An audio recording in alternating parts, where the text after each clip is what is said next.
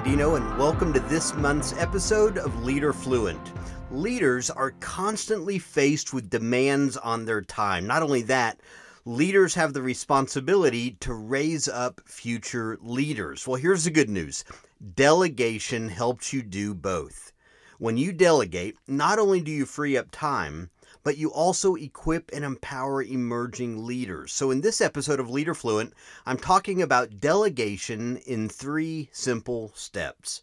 Hey, before we get started, let me ask you, have you subscribed to the podcast? It's available on iTunes, Spotify, Pandora, and several other platforms. And when you subscribe, not only will you not miss a single episode, but each month you'll have access to the show notes. So subscribe today, leave a rating, a review, and enjoy practical leadership content to help you, your team, and your organization thrive. Well, hey, thanks again for joining me today. Now let's jump into this episode on delegation in 3 simple steps.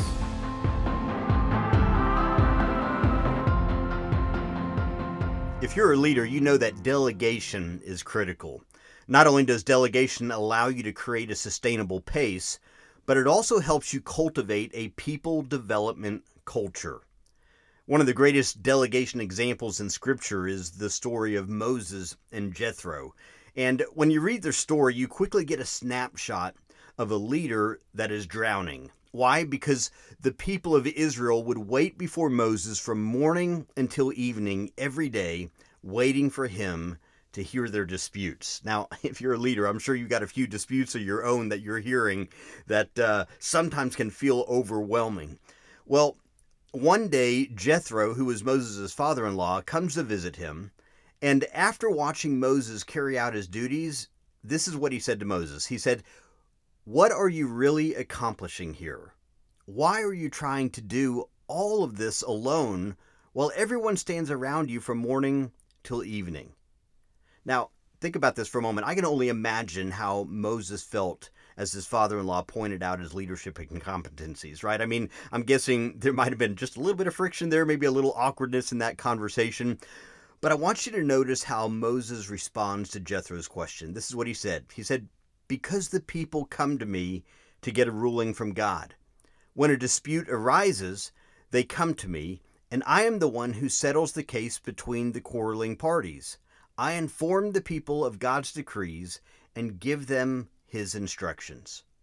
Now, Jethro could have patted Moses on the back at that moment and said, "Wow, Moses, that sounds tough. I'll pray for you," right? But Jethro didn't mince words. He took a different approach. He looked at Moses, and this is what he said. He said, "This is not good." Right? Isn't that what you want to hear your father-in-law tell you? I mean, that's exactly what Moses hears. But then he doesn't end there. He goes on, and he says, "You're going to wear yourself out, and the people too. This job is too heavy a burden for you to handle all by yourself." Now, maybe you can relate. Maybe you feel like the weight of your work and of your leadership is about to crush you. Or maybe you just want to delegate, but you don't know where to start, and maybe you're unsure about the best way to go about doing it. Well, let me take a moment, and I want to share with you 3 simple steps to delegation. Step 1 is priority assessment. Step 2 is team empowerment. And step 3 is monkey management. Now, I know that last one maybe sounds a little different, but hang with me. Let me unpack each one of these. The first one is priority assessment. You see, delegation doesn't begin by giving anything away. Instead, delegation begins by determining what not to give away. You see, without a clear understanding of your highest priorities, you'll allocate your time to whatever demands your attention in the moment. And I'm sure you found that to be true. Whatever is screaming the loudest, that's what tends to get our attention. So you have to start by identifying your priorities so that you know where to focus your time and energy. And that's what Jethro did with Moses. In Exodus chapter 18, verse 19 through 21, Jethro basically told Moses to do 3 things. He said, be the people's representative before God, teach the people God's decrees, and select capable leaders. That was Moses' job description. In other words, Jethro helped Moses identify his highest priorities before he ever delegated a single responsibility. And we have to do the same thing. So how do we identify our highest priorities? Start by asking yourself 3 questions. Number 1, what are my job requirements? Number 2, what are my greatest strengths?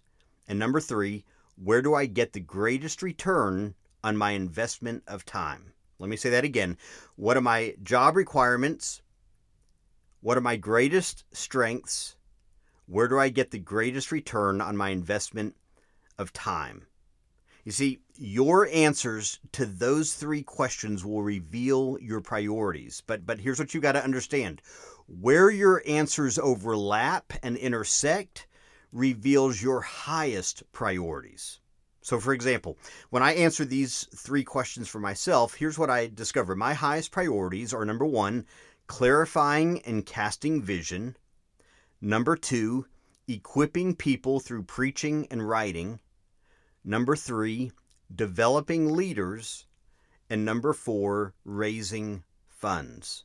So I know that when I do those 4 things, I'm going to be operating in my sweet spot, and I'm going to be able to add the most value to the organization. It's where my job requirements, my personal strengths, and my return on investment of time overlap and have the greatest impact. Now, once you've identified your highest priorities, then you have to create a second list with everything that you should delegate.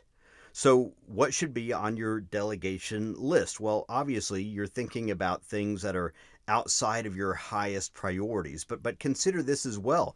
The things you delegate should also be everything outside your greatest strengths, everything that provides a poor return on your investment of time. Here's another way to look at it. You should delegate everything that a leader at your level should not be doing. Let me take that a step further. You should delegate everything that a leader in an organization 50% bigger than yours is not doing. Why? Because that's probably where you want to get. That's where you want to grow to. So you have to begin shifting now the allocation of your time and what you delegate so that you can grow to that place. So the first step in delegation is priority assessment. Priority assessment, again, it helps you determine what not to delegate and what to delegate. And that brings us to the second step. The second step is team empowerment. Team empowerment is all about empowering your team with responsibilities and opportunities. It's choosing to hand off the things on that second list that you created, those things that fall outside your highest priorities, and entrusting those to your team. So what does that look like? Where do you start? I would encourage you to start with the 4 A's of delegation. What are the 4 A's of delegation?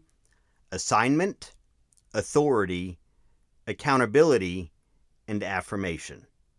Okay, let me unpack those. The first A is assignment. So you're going to ask the question, who should I delegate, or who should I assign these responsibilities and opportunities to? The second is authority. What authority do I need to give to the person I've delegated a responsibility to? The third A is accountability. How do I need to hold accountable the people I've delegated responsibilities to? And the fourth A is affirmation. How can I best support and encourage the people I've delegated responsibilities to? So let me give you an example. Let's say that you want to delegate maybe the creation and management of a new guest assimilation program. And so your first step would be to determine who to assign it to, right? You might assign it to a member of your staff. You might assign it to an intern. You might assign it to a volunteer in your organization. But you've got to identify where the assignment is going to land, who you need to give it to. The second step, then, you would determine what authority needs to be given to this person. Do they have the authority to lead a team? Do they have the authority to maybe spend a certain amount of money or a certain budget? Do they have the authority to change existing assimilation strategies? What level of authority does this person need in order to do their job? That brings us to the third A, and that's accountability. So you determine how to hold this person accountable. For example, you might meet with them every couple of weeks for a progress update, or there may be certain goals that you would hold them accountable to achieve, or certain metrics that you would expect them to hit. How do you hold them accountable? And then fourth, how would you affirm the person that you've delegated the responsibility to? How would you communicate to them? How would you encourage them? How would you provide them with feedback? So those 4 A's, assignment, authority, accountability, and affirmation, are critical in the team empowerment process. These 4 steps are absolutely critical if you're going to hand over those responsibilities. Without them, you won't have an empowered team. Instead, you'll have nothing more than order takers. I love something that Captain Michael Abrashoff once said. He said, "If all you give are orders, then all you will get are order takers." You see, empowerment is about much more than giving people orders. It's about much more than telling people what to do. It's giving people responsibility combined with authority, accountability, and affirmation. So, the first step is priority assessment. The second step is team empowerment. And that brings us to our third step, monkey management. Now, what on earth is monkey management? The concept of monkey management was made popular in a book by Ken Blanchard, Bill Onken, and Hal Burrows years ago titled The 1 Minute Manager Meets the Monkey. So, what do they mean by monkey? In their book, monkeys represented any next move, or next step is the term I like to use. Any next move or next step that you've delegated to another team member. Let me say that again. Monkeys represent any next move or next step that you've delegated to another team member. So monkey management is the process of keeping monkeys or next steps on their rightful owner's back rather than letting the monkey return to your back, right? Hasn't that happened to you before? I know it's happened to me. Like maybe you delegate a task to a member of your team, but then the person you delegated it to comes back and tries to put the task back on your back, right? Or maybe you delegate a series of action steps for a new program in your organization, but the minute the person you delegated them to runs into a problem, they try to throw it back on your back. And so when that happens, the person that originally was given the responsibility, they're out having a good time on the weekend while you're working on their monkey, right? Well, good monkey management keeps the monkey on the rightful owner's back rather than letting it jump on your back. So let's unpack this a little bit. In their book, again, The 1 Minute Manager Meets the Monkey, the authors articulate the 4 rules of monkey management.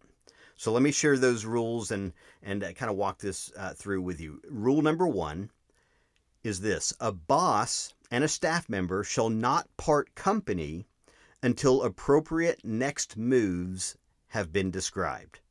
Again, the monkey is the next move or the next step. So how many times have you maybe sat in a meeting where the next steps were never clarified, right? There may have been some great discussion, but an executable plan was never determined. And so monkey management begins by identifying the monkeys, the next steps. Rule number 2, the dialogue between boss and staff member must not end until ownership of each monkey is assigned to a person. So the authors observe that all monkeys must be handled at the lowest organizational level consistent with their welfare. Now, why is that? Because if you spend all your time working on other people's monkeys, other people's next steps, you'll have no time to work on your own, right? You've got responsibility that you're accountable for, but if you're spending all your time working on somebody else's responsibility, somebody else's next moves, next steps, you're not going to have time for your own. So you can't react to other people's monkeys. Instead, you have to proactively keep their monkeys off your back so you can focus on your own monkeys. So every monkey needs an owner. So you got to identify what the monkey is, who owns it. That brings us to rule number 3. The dialogue between boss and staff members shall not end until all monkeys have been insured. Think about this in terms of like an insurance policy in a sense, okay? You see, the more freedom that you give to your team members, the more risk there is that a mistake will be made. And that has to happen. You've got to trust your team. You've got to have some freedom for mistakes to be able to happen, or otherwise you'll develop a fear-based culture. So that can't happen. But here's what you've got to understand about this. Monkey insurance is what helps you navigate this well. Monkey insurance, as the authors call it, is designed to make sure your team only makes affordable mistakes. So the authors say that there are basically two types of monkey insurance policies. The first one is recommend, then act. And the second policy is act, then advise. In other words, depending on the situation, your staff or your team should either recommend solutions and acquire your feedback and then act on the best solution, or they should act and then advise you of what they did so that you're in the communication loop. So that obviously raises a question. Well, which insurance policy should you use? That all depends on the level of risk involved in the situation. So low risk action should obviously be a time when staff can act and then advise. They can simply take care of it and then just let you know what they did. But high risk actions should require the staff to recommend and then act. And the more your trust grows with your team, the more you should be shifting to that act, then advise way of operating. Okay? Rule number 4 then is the dialogue between boss and staff member shall not end until the monkey has a checkup appointment. Now, what's the purpose of a monkey checkup appointment? Well, there's two purposes. One is that you want to catch people doing something right and then offer praise and encouragement. The second purpose is to spot problems and then take necessary action to correct the problem before it turns into a crisis. And I'm sure you've seen both of those extremes where you've let something go too long and then it turns into a full-blown crisis, or you're not engaged enough where you're complimenting and affirming and encouraging those that are leading the process. That's the purpose of the checkup appointment. So let's review. 3 steps of delegation. Number 1, priority assessment. Priority assessment helps you identify your highest priorities as well as what you should be delegating. Number 2 is team empowerment. Team empowerment is determining who to assign responsibilities to, what authority they need, how you'll hold them accountable, and then how you'll affirm them. And then number 3 is monkey management. Monkey management ensures that you delegate the monkey and that it doesn't jump back onto your back again. Because delegation, again, it was never meant to be a boomerang. So once you let it go, somebody else should own it. Now, let me point out one thing here about these 3 steps. Each step happens at a different point in the delegation process. Priority assessment, the first step, happens pre-delegation. In other words, before you delegate, you have to do a priority assessment to determine what you should not delegate and what you should delegate. Team empowerment happens mid-delegation. In other words, as you hand off responsibility, you have to engage the team in the process. And monkey management happens post-delegation. So after you've released a task or responsibility, you have to practice monkey management. As you practice these three steps, the quality of your delegation is obviously naturally going to improve. So let me wrap up with this last thought from Moses and Jethro. When Jethro gave his delegation advice to Moses, I want you to notice something he said in Exodus 18:23. He said, "If you follow this advice, and if God commands you to do so, then you will be able to endure the pressures, and all these people will go home in peace." I want you to think about that for a moment. Imagine being able to endure the pressures of leadership that you're facing right now. And imagine being able to go home each night in peace, knowing that your organization is successfully meeting the needs of the people that it serves. That's what happened for Moses. Moses took Jethro's advice to heart. He followed Jethro's plan of delegation, and as a result, he was able to assume a sustainable pace and to meet the needs of the people. And isn't that what you and I want? We want to have a sustainable pace in life and in leadership and be able to deliver the outcomes that we're aiming to deliver. And here's the good news. What worked for Moses can work for you. You can delegate in 3 simple but profound steps: priority assessment, team empowerment, and monkey management. Well, I hope today's lesson helps you practice effective delegation. And if you'd like a copy of today's show notes, I want to encourage you to check out StephenBlandino.com. And I look forward to bringing you another episode of Leader Fluent next month. Until then, would you do me a favor, leave a rating or a review? I so much appreciate that. And if you want to access previous episodes of Leader Fluent, or you'd like to learn more about my books or coaching or other resources, again, check out StephenBlandino.com today. Thanks again for listening, and I'll see you next month.